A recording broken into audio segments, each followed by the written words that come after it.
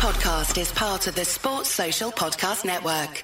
Footballistically Arsenal is backed for the season by Ladbrokes.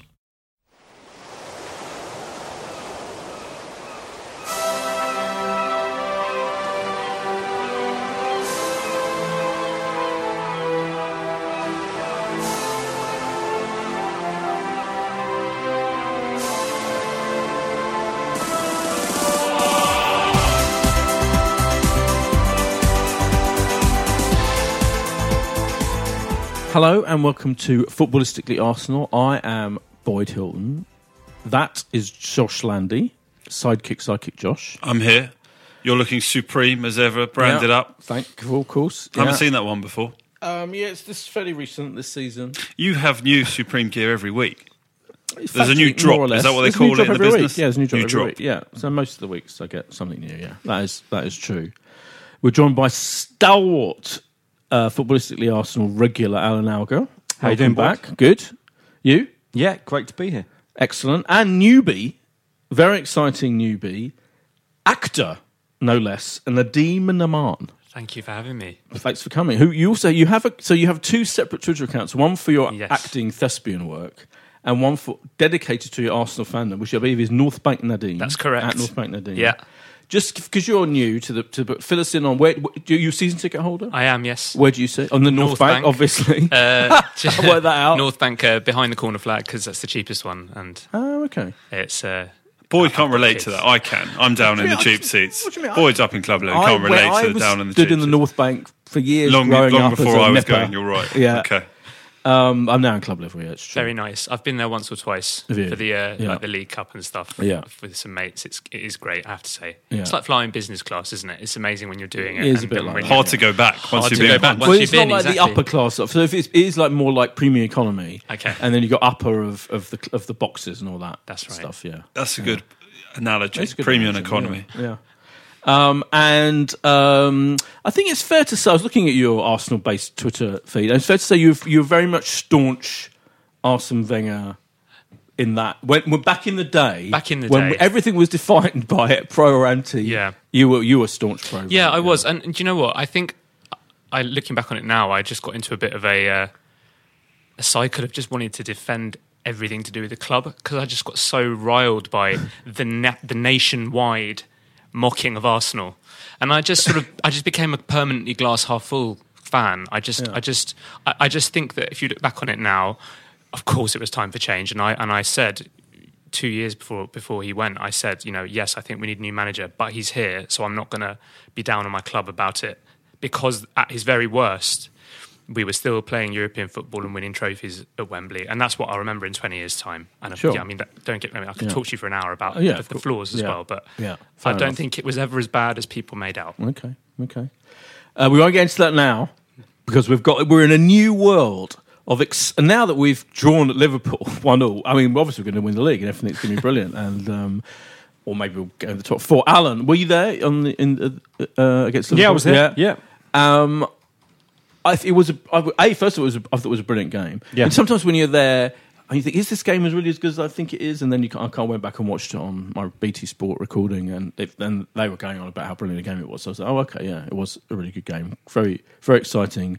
And kind of brilliant to come back from 1-0 down, etc. So, what was your impression of the whole thing? Yeah, I thought it was a really good game, and again, you sometimes have to check, because sometimes it could be because the atmosphere, which was obviously fantastic from minute one, and then you sometimes have to check, really, was it such a good game? But I also thought we totally outplayed Liverpool in passages, and tweeted as such and said that I thought that they were a bit lucky, because, all right, you can debate VAR and decisions and things like that, but you don't know what's going to follow after that. I mean, if they'd have scored that goal much earlier, it'd have meant that they'd have sat back for a longer period of the game than when they actually scored. So I don't think you can ever match up those kind of things. They might have been unlucky with one decision, but I thought overall we at least deserved a point, and they were probably lucky to leave with one. But I got told I was completely wrong, mainly by Liverpool fans. It's amazing, really, how many people abuse you when you're positive about your team. Yeah, absolutely. It's more likely you're going to get abuse for being positive about your team. I mean, I'll just try and be honest either way. Yeah. But obviously, Liverpool fans are interesting, aren't they? Because I feel like God, they're more than interesting. They're horrific. Literally, some of my best friends are Liverpool fans, so I have to be careful. And I do a fortnightly podcast for GQ Strike with a big Liverpool fan. But I do feel like there's a big sense of superiority from Liverpool fans, which is based on the history, and I mean they do play brilliant football now, or at least kind of. I don't think they did the other night. I was going to say I don't think they didn't against us. I actually expected to see something that I didn't see. Yeah, that's true. And there was a Liverpool fan sitting behind me. Who cheered the goal and got away with that in a mass area of the Upper West, which I find bizarre. But I then got talking to him towards the end. Yeah. I said, well, I expected more. And he said, we haven't played well for quite a long while. This is the truth of it. I think that they've had this incredible unbeaten run. To talk about them for a minute. But actually, they haven't been firing on all cylinders. And their front three particularly has been disappointing, I think. I mean, they've scored a fair number of goals. But I thought they weren't that great against us on Saturday. And at some points, I felt they were playing for a draw. You watched it. You weren't there, but you watched it. I couldn't agree live. more. And I think if we've been talking a lot about Arsenal's run recently, about the length of it and how exciting it's been. And I know Liverpool have done very well in the Premier League, but they did lose in the Champions League. They lost in the League Cup to Chelsea, and it hasn't been the flowing football of last season. Certainly from what I've seen. And I just think the most impressive thing about our performance on Saturday was how average we made the famous front three look. I mean, there's our defence, which is much maligned, and you've got Kolasinac back from an injury. You've got Mustafi, who's just a bit of a cowboy, isn't he? I mean, I love him sometimes. But, it's far from our first choice back four, and they all did their jobs brilliantly, and largely down to Xhaka and Torreira, who I thought were class. That gives everything more stability. But we found a way to make a team that's been 3 years in the making.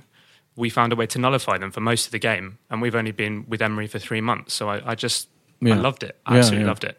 It was weird, wasn't it, Josh? Because lots of players, like Xhaka, had an incredible game. He has been suddenly. So already, suddenly, everyone's saying, "Oh, I've always thought he was brilliant. He could do no wrong." And I only know one person that was always saying he was brilliant from minute one. Who was that?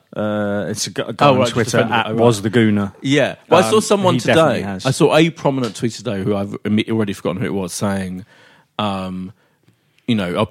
people realising how good Xhaka is, and they just didn't realise it before. And I was like, well, no, I don't think he has been that great. I think I was watching him with my eyes since he joined Arsenal. There has to be something in that, even, not to get it back to Arsene Wenger, but every single game last year, he was picked. There was something in there that he was more or less undroppable, and that's continued under a new manager who hasn't really been scared to, drop players or leave them on the bench or, not go with it. So there's obviously something there that maybe the Arsenal fans didn't really see, and it's been rewarded. And it's kind of fortunate, isn't it? Because obviously Guendouzi ended up being suspended. Kolasinac got back, sort of rushed just back in time. Otherwise, it might have been forced into not seeing Xhaka in his regular position. But it worked out brilliantly. I agree completely with the team. I thought that the two centre midfield pairing was what dictated that we were, entirely competitive in the game. I thought a draw was completely fair. You came away thinking they've had great chances. I mean, I saw Dermot Gallagher today on Sky also saying he felt they should have had a penalty when Van Dijk went up for the header, and it ended up hitting the post. Said Leonard was that late coming in and sort of, took him out. And I think when you put that together, the fact they had a legitimate goal chalked off, it's a point. But it's just so encouraging, because I was sitting there with 10 minutes to go going, we've been here before, we played promising. the better football. We definitely played the better football. Yeah, it was so encouraging, and it keeps the unbeaten run going, and that's something to hang on to as well. Just going back to Xhaka quickly. Yeah, I think he's summed up by the fact that 3 or 4 times a game he does something that people in the stadium that like to shout at our players and shout abuse, he will do that 3 or 4 times a game. But the 30, 40 times he does something really simple that actually really helps our play. Those guys don't see that. So when he has a free kick to take and he just has that complete, brain melt and just, kicks it off the pitch or completely misses the player he was going for, that's the chance for them to start shouting abuse. But they're not marrying that up with all the other stuff he does during a game. So I think there might have even been people that left the Emirates the other night saying that, I don't think he was too good. But You mean against Liverpool? Even? Yeah. I still think some people may have come away from that game, but I'm not. Maybe. I'm not one of those that was praising him and saying people were missing things, and I also wasn't going overboard either. But I thought his somewhere stats, in between. His stats against Liverpool were fantastic, and they were better than they normally are, weren't they? His stats haven't been. I haven't checked week in week out. I think you're right. I think over the season as a whole, his stats have been pretty similar to last year. But I think an interesting thing with Xhaka is part of it is down to a misinterpretation of what he was brought in to do. I think that there was this, for whatever reason, because I have to admit I didn't know much about him before he joined us, there was this huge decision made, we've brought this defensive midfielder, this unit from Mönchengladbach who's going to come in and sort out all of our defensive midfield problems. But he was never that player. He was just a passer of the ball. And I think what's happened now, finally, there's someone next to him who enables him to just get on with that, doing the defensive work. So it's almost like it's a compliment in a way that we don't notice him too much because he's just passing the ball and keeping the ball for us. Is he the Petit of the Petit Vieira thing where Vieira was making, like, I hope they suddenly become that. But Torreira was the pint size. Is the Vieira, and but both, and let's hope so. And yet both of them are capable of brilliant tackling though as well. Torreira is like he is a little terrier running around getting the ball. The amount of times he got the ball back off one of their players in the most brilliant way, I thought was absolutely fantastic. And Xhaka had that brilliant tackle, didn't he, in the penalty area on Salah, Salah, which was like greeted with as if he like won the league. Yeah. Especially when you rewind even just till last Sunday, and he's given away a penalty at Crystal Palace, and you go in there and you get it wrong. My God, it's 100% penalty, and the whole atmosphere would have gone and sucked the life out of him. So it was an amazing challenge, and even Torreira had a wonderful opportunity to score where it sort of all opened up in front of him, and you thought if he hits at either side of the keeper from where he is, you're gonna. But I feel like that was unusual. That it was from Xhaka. It almost went they'd rather let him have the shot and sort of worry about the other players around him, and that's why it opened up. Going back to that as well, but I thought it was unusual that Xhaka was so incredible. Like, I thought he was like potentially. Torreira was a fisherman in the match, wasn't he? But Xhaka was up there, and both of them ran that midfield, but it's almost like Liverpool kind of just ignored the midfield at various points and were playing quite long, weren't they? It was interesting. But it wasn't like that's not happening. It has not been happening week in, week out. And in fact, of course, you see now that we played so brilliantly, including the first half against Liverpool, people seem to forgetting that we've been poor, haven't we? In every first half, pretty much of the season, even in the games where we won. Well, I had a question comfortably for Al because to go 10 Premier League games without leading at half time, I assume that's the first time in Premier League history Arsenal have done that. I mean, I haven't gone and checked it. I thought maybe you don't have that stat, but you'd have thought so. In Premier League it's very unusual. I mean, okay, maybe statistically unusual. Those early, I think it was 93, 94, 95 was pretty poor, wasn't it? But even then, we were scoring enough goals that maybe just to get in. Yeah, I can't say we'd have ever got to 10. I thought you were going to say, would it change the half-time, full-time odds? It wouldn't at all because they're all derived from the match odds. Right. So even going forward, would you be laying? You wouldn't be you looking to lay Arsenal leading at half time as we go forward. Well, that's the interesting thing because that is one thing where you can take advantage of bookmakers' odds because everything is derived from the full-time price. So the half-time price won't change. Even if we went 20 games without leading at half-time, to back the other team or the half-time draw just wouldn't change at all because it's all derived from will Arsenal win the match. So not about how that's where some interesting sort of gains can be made in betting. That is interesting. But the point of it is that our first half performances it has taken us an incredibly long time, almost every single game, to get our act together. And yet on Saturday against Liverpool, right from the start, I thought we looked an incredible unit. Like it was really working as a unit for the first time. Well, that first 50 minutes, I think there were 3-4, okay opportunities to score a goal. But also the shape, isn't it? On one of the, I think it was on either BT Sport or Match of the Day, one of them was pointing out how they kept the shape and they all came back. When Liverpool had broke, we reverted back to our shape, and it was incredible discipline that we had, which has not been present for years. It was there in the last few minutes as well, and connecting that point to the Xhaka point with the tackle on Salah. I also noticed Mkhitaryan did one on Mane. Yeah, he was one of our first players back. Yeah, and Mane is obviously so quick, and that was the moment I was going, oh no, here we go, this is it. Because that's where we've been before, right? Yeah. Well, I had to double check who the player was that was tracking him, and then realised it was. And it was just that as soon as we lost the ball, all game, there was someone getting back into the right place, whoever it was, and it was terrific to see.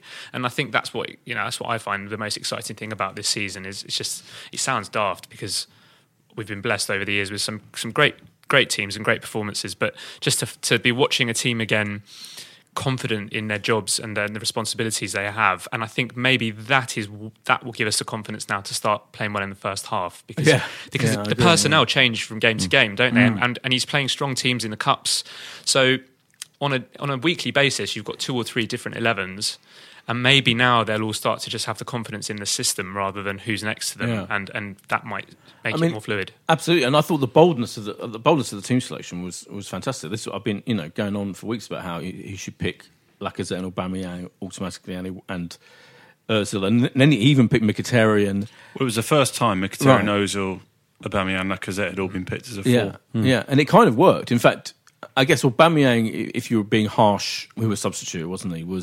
Didn't have an amazing game, but still. But I think up to that point, I think Lacazette had an even quieter game than Aubameyang. I was actually thinking, has he made the right decision there? And obviously Lacazette scores, so what do I know? But I probably would have had Ramsey instead of Mkhitaryan. A lot of people saying in his unfavoured position. And Iwobi, big case for Iwobi. He's been great, hasn't he?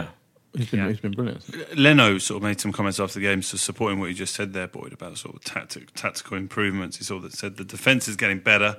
We don't always run up front and nobody at the back. Tactically, it's one step better than at the beginning of a season because it needs time, and it also needs time now in the next few weeks. If we work like this and play like this, we could have a great season. I think that's the point we've almost been trying to make on the podcast in the last few weeks. I think Arsenal were probably fortunate to go on the unbeaten run that they've been on and just get victories. But the argument must be, under a new manager, if ever there is going to be a time where it's a little bit shaky, it's going to be that first sort of 3-4 months. And it's encouraging to sort of see the players even say themselves they feel more confident in the system, that they're getting better. Because if we manage to avoid defeat for, 14 games now? Yeah, 14, yeah. I mean, a lot of people... what's going to happen when they feel incredibly confident with the system, and there is probably a more settled team, despite the fact that we're not ever quite sure what the 11 is. It probably will be, because Koscielny will be back soon.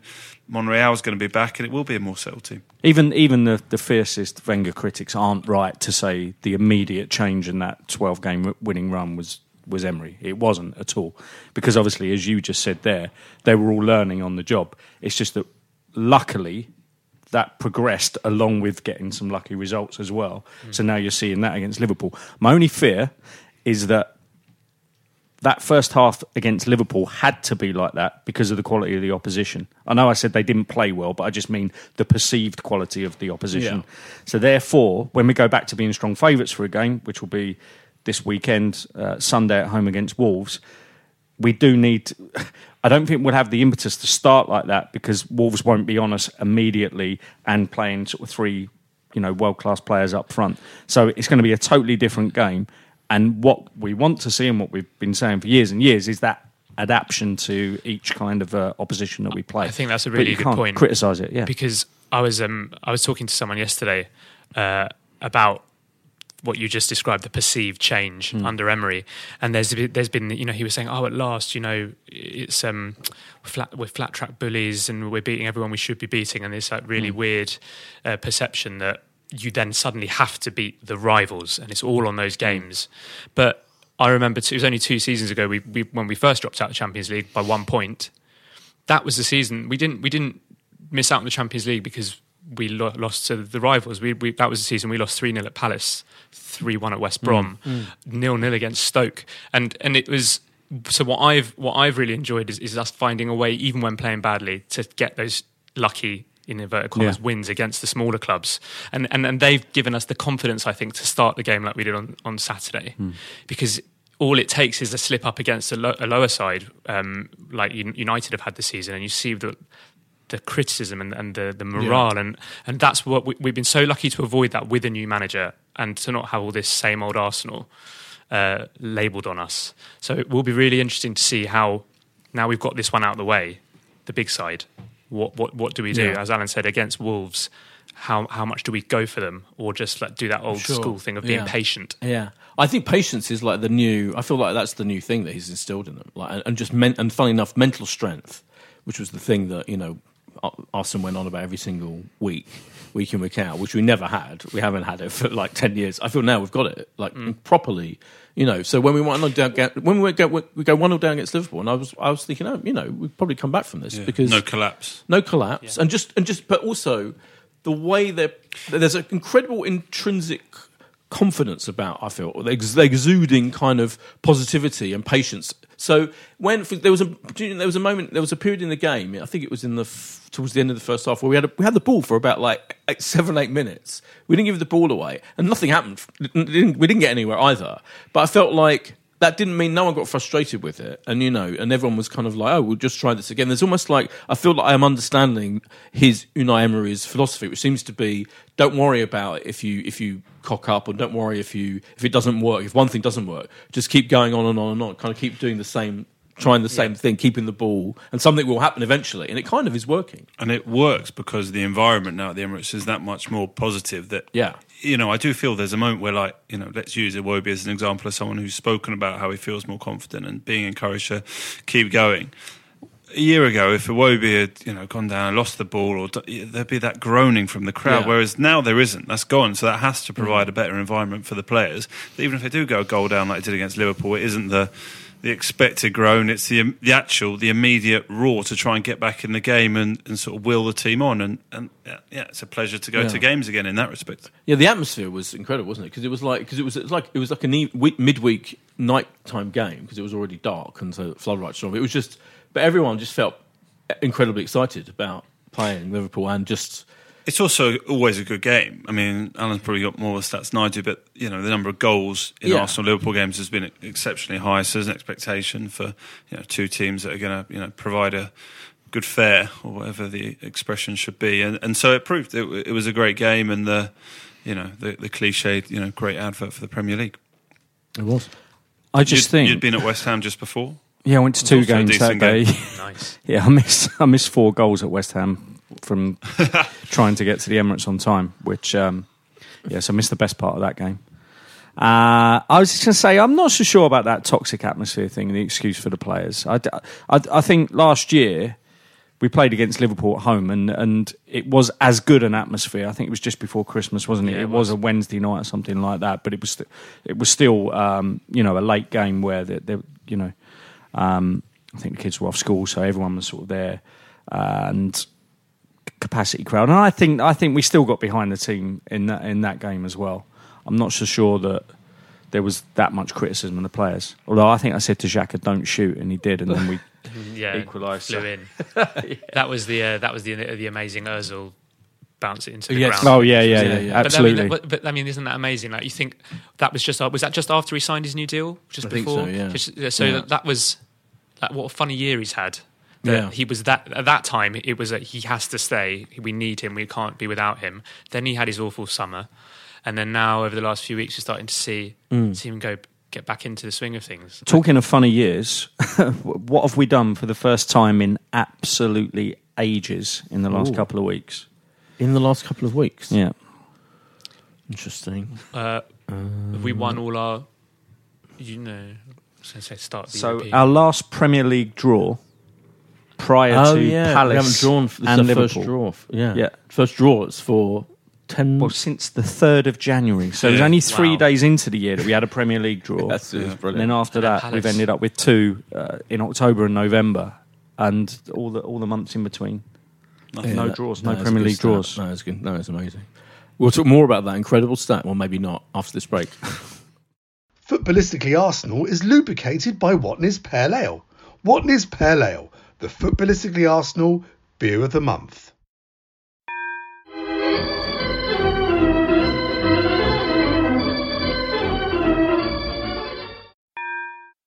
Footballistically Arsenal is backed for the season by Ladbrokes. I did want to talk about, you mentioned Ozil, because I was annoyed with him.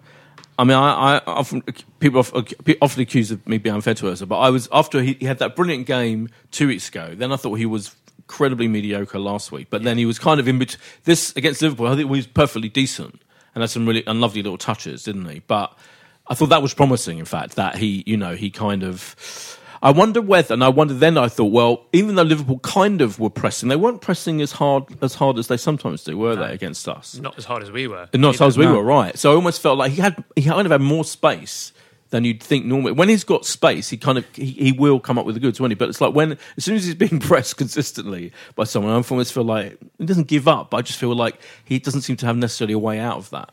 Yeah, I think the other players helped him. Yeah, I think there was a lot of help. There was a lot of the time. I mean, I've watched the goal a few times, and we have the ball for 96 seconds, but a lot of those are backwards passes to restart, and everyone wanted the ball during that passage of play. There's actually a passage on about 20, 30 seconds where there's 3 headers in midfield where they go bounce, bounce, bounce, and then get it back. And all right, the goal against Fulham was a lucky header that Ramsey played, but it's almost like those little things are going for us. Just I know what you mean. The ball sticking to us, and maybe that's confidence as well. I don't know, but that was such a good passage of play, and there wasn't a press to be seen from Liverpool because we had it in every third of the pitch. We had a decent passage of play where we just didn't get pressed at all. So, and then obviously the only person who presses for Liverpool in the whole thing is the keeper, Alisson. He comes out and sort of obviously presses the shot. And that's how we score the goal. Well, so I thought there was almost like a kind of, again, like an arrogance about Liverpool. They were like, again, that period I was mentioning where we did the similar thing. We were passing it backwards around for about 8, 9, 10 minutes, and they would just be like, "What? Let them do it. What they're doing, they're not going to hurt us." And I've almost feel like maybe from Van Dijk or someone who was incredible. Like, I think if he is absolutely unbelievable. I feel like always popping up and stopping last minute chances. But I think that like he's got them sitting there going, "Well, you know, you can try and get past us, but That's won't." It. And even on Match of the Day, they even showed a graphic of there was a period in the second half where Liverpool had 11 men in their own half and within the width of the 18-yard box. Yeah. And they were using that to demonstrate Emery's communicating with the fullbacks to use the width. And I think, going back to what Alan was saying about the build-up to the goal and all those passes, it was almost like that arrogant sort of like, come on then, try it. Yeah. And I think that there's nothing, I'm quite happy to watch that because it works more often than not, and especially in the second halves this season, it's working. And I think that Ozil, in those sort of situations where teams sit back against us, which let's face it happens more often than not, he is limited. But that's okay if everyone else is mucking in. Whereas I feel like in the past few seasons, there's been this: give it to Ozil. He'll create something. And if the minute you're like Sanchez, the minute you're relying on that, I think it's just unhealthy for everybody. What did we think about the goal? Leno's, palming it out into I think dangerous area. It's interesting that he, Czech was not dropped. He had to get injured to be pulled out of the team, and you think, well, Leno has to play fantastically to keep his shirt. I think it played quite well. But now you'd feel he has to make a big error to be pulled out of the team. Like, at what point? And I mean, it's an error, but I don't think it's a huge error. And also it's a little bit unlucky because I think if it doesn't flick onto Holding, it then wouldn't fall into the path of Milner and you sort of forget about it. Yeah, which you didn't see necessarily with the naked eye. Initially, it looked like a really big Leno. Yeah, it looks like he pushed it right into the middle of the goal. Actually, it would have gone slightly more away. Yeah. And it wouldn't have happened to go to Liverpool, but it's not a great piece of goalkeeping. Still in the danger area. Still in the danger area. Where he's come out and done what he's done to Van Dijk, I think is a poor error. That's a bigger worry. Yeah, that was a big worry. Yeah. He is quite rash. I personally wanted Czech to keep the shirt, so I'm probably in a minority there. Yeah, you are in the minority. I want Leno to stay being picked to be the first choice, definitely, because he's the future. He's the future. And why mess around? But I do feel I think he's great. He can definitely pass it out from the back brilliantly. Like, he's got that down to a T. I almost feel like he's slightly cocky and slightly too bold sometimes, but both with his punching and his palming away, and it just generally seems very, very. I mean, it's great to be confident, but I feel it borders sometimes on arrogant, and that the penalty that he probably should have conceded was all part of that as well. I remember. So Leno's first start was the Brentford League Cup game.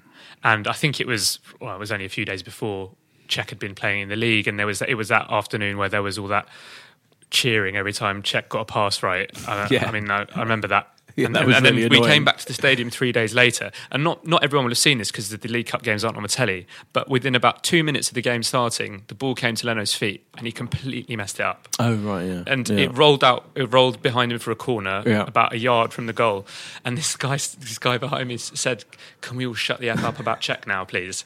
And I thought that was quite funny. Like, these keepers, there's so much pressure on them to get everything right now, and every little howler, I think we scrutinise a bit too much, and we don't give the credit as much as we criticise them. But I think you're absolutely right that Leno, now he's in there, and he is the future. He could be here for 5, 6, 7, 8 years more, and let's get behind him and give him a chance to. That's his first big test, and I think he overall did really well.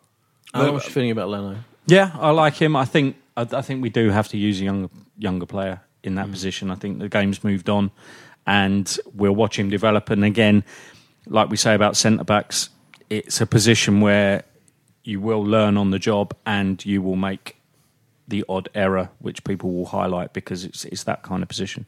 And the other big positive was Rob Holding. I thought was, I think I used that line about Holding a couple of times, saying that if you're going to see him at his best, you're going to have to see him at his worst first to get over it. Because you go all the way back to Tony Adams. He made big mistakes, but it's what made him the player that he became. Yeah. What do you do when Koscielny's back? Because is it just as simple as Koscielny plays with Mustafi, or no? There's rumours he's going. There's rumours he's going in January. Who? I read rumours online saying he's going in January. Yeah, Koscielny. Yeah, I saw those rumours. I didn't know if they had much credibility. Oh. I read one piece saying that he's going to Aston Villa. I'm sure he's worth a bit more than that. Yeah. But it just goes to show that if that speculation's out there, it's probably been put out there by Arsenal, maybe, and maybe they do want to see what kind of offers are out there for him, because maybe it has moved on without him. I mean, you wouldn't really think we haven't got that many. I was going to say, people were saying we were short, at the start. I think there's a report today saying Barcelona are targeting Koscielny, so it's a bit of a drastic. Imagine that he's got two opportunities: Aston Villa or Barcelona. Yeah, you've got Villa or Birmingham or Barcelona. I think it's a really interesting question about what we do when they're all fit, because they've been injured for so long. Some of our defenders, you kind of forget that Mustafi and Holding and Socrates are not necessarily our first choice, but I'd really like to see Socrates and Holding given a go when both are fully fit, and just to see what that's like and see if it works, because interestingly, Mustafi appears to be a big game player. Like the best games he's ever played have been at Stamford Bridge against Liverpool, and he's quite good at pocketing one individual, but then when he plays against Palace or dare I say Wolves, I don't know, he seems to get a bit lost. It's almost like he maybe needs focus of having like you just said, a really good player playing up against him from a team that are good and can do you damage, where he's focused the whole game rather than switching. Spurs last season, that was it, when we won 2-0 and he scored as well. He completely pocketed Kane that day, and he does well in those games, and then he just has a mistake in him every match that's seemingly less difficult. Yeah, that's interesting. Yeah, he wasn't so great against City in the cup finals, was he? He was. No one was. No one was. To be fair, but he was particularly. I thought Holding's probably the highlight of the season. Yeah, Holding's one of them. Definitely Holding, Iwobi. In terms of improvement, that visible improvement. Yeah. Just to mention their goal, the offside goal. Was it? There was. Did you? If you saw, I watched it back on BT Sport. Did you? There was a brilliant bit where the goal was ruled out, and there was like. And they both didn't. Neither commentator. I think Steve McManaman was the expert. Yeah, they're very impartial, Steve McManaman. Yeah. And they, to be fair, he did give our player the man of the match. Though he could have given it to Van Dijk in theory, and he didn't. So I thought it was interesting. But they just didn't even remark upon it. They thought, that's disallowed, that's fine. And then there was silent for about 2 minutes. There was silence. So I was thinking, what is my sound gone on the TV? So, and then they grabbed the referee expert to point out to them that it shouldn't have been disallowed. It was a good goal because I'm not a qualified referee. I referee matches whenever I can for our team. Yeah, because everyone mucks in. But I knew immediately that was a mistake. Yeah, I knew immediately it was a mistake. I even said to my son sitting next to me, I said, "We've definitely got away with that. There's no way that's offside." I was level with it. I mean, they got the rule completely wrong. Yeah. That's the weirdest thing about it. Well, it's not clear. Does he think he's interfering? Is that why the flag's gone up? Or has he misseen that? What point did the flag go up? Did it go up because he thought right, he's interfering with play at the first point, or that he was... Well, my interpretation is that he classed it as a forward pass, right? So even though it was actually a shot. I'm not sure if the flag went up to signify he thought actually he's interfering with play, because it does run towards the ball. No, but I don't even think it was that. The reason I would have given it is because obviously a backwards pass doesn't count. Yeah, and it came back off the post afterwards. He was behind him when he played the ball. Yeah, no, I felt watching it. I felt a bit uncomfortable. I completely agree. I think it was a legit goal, and I felt a bit uncomfortable because it reminded me a lot of our goal in the cup final last year against Chelsea, when Ramsey sort of went to run for the ball and then stopped, and Sanchez scored, and everyone was saying, "Oh, he's interfering," and that. I mean, in the moment, that was what I was thinking of. I was like, "Well, if this is disallowed, then that should have been." And vice versa. Yeah. So I thought that was interesting. Yeah. But that heat of the moment thing for the linesman, I just think he's looked and seen two players clear in our area with no one around them and thought, I don't really remember what's happened here. I mean, as in, I don't really remember what's happened in the last 2 seconds. Yeah. But I can see that there are two players there. I think I should be given offside here without. Yeah, he raised the flag too early. Isn't that the problem? Wasn't that the issue that he saw? As you say, yeah, I think he gave it because he thought Mane's interfering, right. And therefore Mane was in an offside position, just probably wasn't interfering. But hey, good luck. Yeah, we'll take Let's it. Not we've had a bit of bad luck. I thought the thing Alan be most excited about in the last week at Arsenal would be Carl Jenkinson's return to first team football. I'm surprised we've done half an hour nearly and you've not mentioned it. I've tweeted about him today. You know, I can't. I haven't seen that. Can't go one day without tweeting about him. Was it you that tweeted the video of his performance in Munich? No, I wouldn't be that cruel. Someone's put a little video montage of him against Bayern that time we won 2-0 a few years ago, and it's amazing. It's like the best. It's the best video reel you could see of a defensive performance in Munich. And I was watching it going, that is mental. He has had a couple of good games. He's had a few great games. Yeah. I mean, obviously, I saw him under Sam Allardyce because my company's sponsorship of West Ham, and actually under Sam Allardyce, he had a decent season. That was the season that the fullback on the other side, Aaron Cresswell, actually won Hammer of the Year because they were both told to do a specific thing, and they both sort of managed to do it with their athleticism and just listening to that instruction. But no, I'm not the biggest fan of him at all. But he actually played in one of the first Bilic games and had the worst game I've ever seen from a defender in the Premier League against Bournemouth. I think he gave away 3 goals, and then the fourth goal only 3. The fourth goal was him actually making a challenge where he got sent off, and then they scored from that free kick. So he was at fault for all 4 goals. But I coach a team that scored 5 own goals yesterday, so I cannot talk. Okay. How old are the players in that team? Under 14. Well, I mean, absolute freak game. We scored 5 goals for the opposition and won at 11-7. But it feels like we lost 5 own goals, absolute freak own goals. So those kind of things can happen. Yeah, yeah. Suspected dodgy betting on that sort of activity. Well, they're only young, level. But should have a little look next week. It was exciting though to advance in the league. Tottenham, definitely, 100%. Yeah. Now we've got the interesting situation of how, because now we're going to be playing Tottenham twice, aren't we? That's quite close to the league game as well. I wonder what kind of is the league game first. Yeah, the league game first. Yeah, that's good. Yeah. But I mean, clearly he's playing very strong teams anyway. So he's playing like he gave a debut. Yeah, gave a debut in the back end. How does one pronounce it? Yes, Plegozelo. Yeah, I think that's a good effort. I mean, he's been at the club 5 years. He had a sort of loan in Spain playing Segunda B, but this is the first time he's appeared for Arsenal. But that was probably. We'll see. I mean, it's an interesting one because you got. I think I mentioned in the notes I prepared. People think of like Nketiah, and I think we've been expecting to see him, in some of these either Europa League and it's not happening. He just sat on the bench the other night on an environment where you thought, well, we've got probably the easiest draw we could have got in the Carabao Cup. If there's a game to give him one, then give him a game. But he refused to do it. It's starting to make a little bit more sense now. If you think back to the end of the transfer window and Chambers going out on loan and Reece Nelson going out on loan and people questioning, I think it's because we've become so used to seeing those players play all the games apart from Europe and the Premier League. But it appears that Emery, he rotates well, and he wants to win. He wants to win these cups, and he's got a history of winning these cups. We've seen him do it every club he's been at. So it's a positive, I think. If he can keep them fit and not knacker them out, I don't mind. Does he do that? And again, this isn't a sweeping conclusion just because, we're sort of 14, 15 games into the season.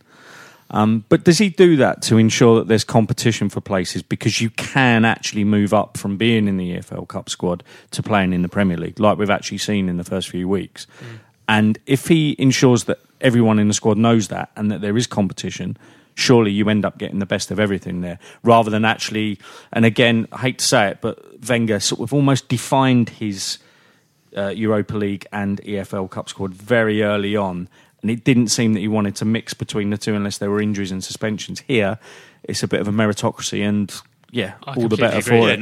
There's no chance we'd have seen like Aubameyang coming on for the last 15 minutes this time last year, and that has to give more encouragement to all those people involved in the League Cup. And also it means if you are in danger of the game becoming a little bit tense, or we did have a tense sort of 15-20 minutes of that game, that you've got some weapons on your bench. But to have a third home draw in a row in the Cup, that's pretty fortunate. Pretty fortunate. And a great chance to make a semi-final, and then again, one step away, 2 steps away from Wembley. I'm getting quite excited. And look, also, you talked about the atmosphere on a midweek, not quite a midweek night, but a 5:30 kickoff. To have Tottenham come for an evening game, we're not used to that. They're usually Saturday or Sunday lunchtime, so it'd be great fun. And I'm sure that will be a full. I did see a bit of discussion about the ticket pricing. I'm not sure if that's been resolved yet. Not sure. I just noticed a couple of people with close links to the club said Darren Arsenal had mentioned that Tottenham had rejected the idea of a £10, initial chats with Tottenham. They've said that they don't. But then I saw someone go back to Darren from the Tottenham Supporters Trust saying that wasn't the case, and that was incorrect, and they've just asked for their 10% allocation. And that's what they're still working on. Right. So. It's just as well. Let's hope so. Yeah, because it's £10, £20. It should be. I've got a little bit of insight from Tottenham last week, so I did actually go to the West Ham Tottenham game in the previous round. Yep. Everyone thought that Tottenham would rest players just because obviously they had a massive game on Monday night. I think they coped with it well. They had Son and Llorente up front, and I thought, and I wasn't being biased on the night, but I thought they got a bit lucky with the 2 goals that they scored. It was almost like West Ham just made these defensive errors that actually turned into about the best pass you could make to play a striker in, and that was Son, who's incredibly quick and a good finisher. So I think it was slightly more balanced than the scoreline you're seeing of 3-1, and I think they're there for the taking if we play a reasonably strong team. Yeah. No. It does feel a bit like Spurs have an awful lot more to lose all of a sudden than they did even 2 or 3 months ago. They've not got the depth. This is it. And do you remember? I remember that summer when we only signed Cech, and we were absolutely ripped to pieces by anyone and everyone who knows anything about football. And even 6 months later, well, that's what you get if you don't sign any outfield players, you only sign a keeper. Spurs didn't sign anybody after a summer where basically their whole squad played at a World Cup and got quite far in it. And it's incredible. And they're now in a position where they're so in debt with their stadium, they arguably can't afford to buy anyone that good in January either. It'd be interesting. Well, they're basically replicating what we did 5 years ago. Although, wasn't the year you mentioned when we went there and beat them 2-0 with 2 Flamini goals? The volley. So they're above us right now in the league. Still. Obviously, we've just played Liverpool. A bit lucky at the weekend. They were lucky at the weekend, but I'm happy. I've seen them a couple of times in the last few weeks. I'm quite happy to be playing them quite Have they got Chelsea next week as well? I think it's the Manchester derby this weekend, because it's one of those things where there's a big game every weekend now, which is good. The rivals are playing each other. And we've already played the 3 teams above us, apart from Spurs. Yeah, they must be due to play Chelsea too. I don't know for sure. On the 24th. On the 24th is Tottenham. Right. Chelsea. So we've got City playing United and Spurs playing Chelsea. So there's an opportunity if we can beat Wolves and Bournemouth. It'll be quite a rosy position. Tottenham could be out of Champions League contention by the end of tomorrow night. Then we'll get drawn against them in the Europa League. We could have a season of playing Spurs relentlessly. If we win on Thursday, we're through in the Europa League, aren't we? Yes. Is that right? Yeah. So you'll be there on Thursday night, Boyd? I'm going to be on Thursday night. I'm looking forward to it. Yeah. Nice fish supper first, apparently. Fish supper? Yeah. Fish and chips or just fish? I think it's mainly fish. I think it's like quite a swanky fish restaurant one of our gang has booked. for us. Just saying. Yeah. And Sunday as well. Very nice. Sunday as well. Yeah. Yeah, there's a lot of home games. Four in a row. Is it 4 in a row? It's pretty incredible. 8 o'clock kickoff, so you can have an extra little thank glass God. of wine. Actually, exactly. Thank God it's not that 6 o'clock kickoff. I'll be furious. Talking of which, it's time for predictions.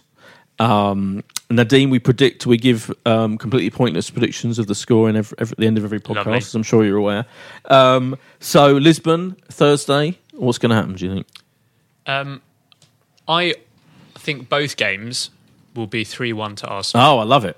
Good, bold early predictions. Honestly, I can't tell you how many times in the last few years we have won 3-1 at the Emirates. Really? And every time I say that to people, they go, really, have we? And then you go back and you look through the results and you see 3-1 is, apart from like win by 1 goal, it's 3-1. Right. And I love it. So I'm going to go with 3-1 because I'm in a good mood at the moment. Okay, great. I'll have a little look at that for the betting stats. Yeah. And hadn't struck Alan's me. quite excited about that. Yeah, Likes a good a lot of 3-1s. Good stat like that. Be about 16-1 most games. I think it's so, just Yeah, wow. Yeah. We're all going to bet on always 3-1. I'm betting on 3-1 worth now. a fiver every home game. Okay.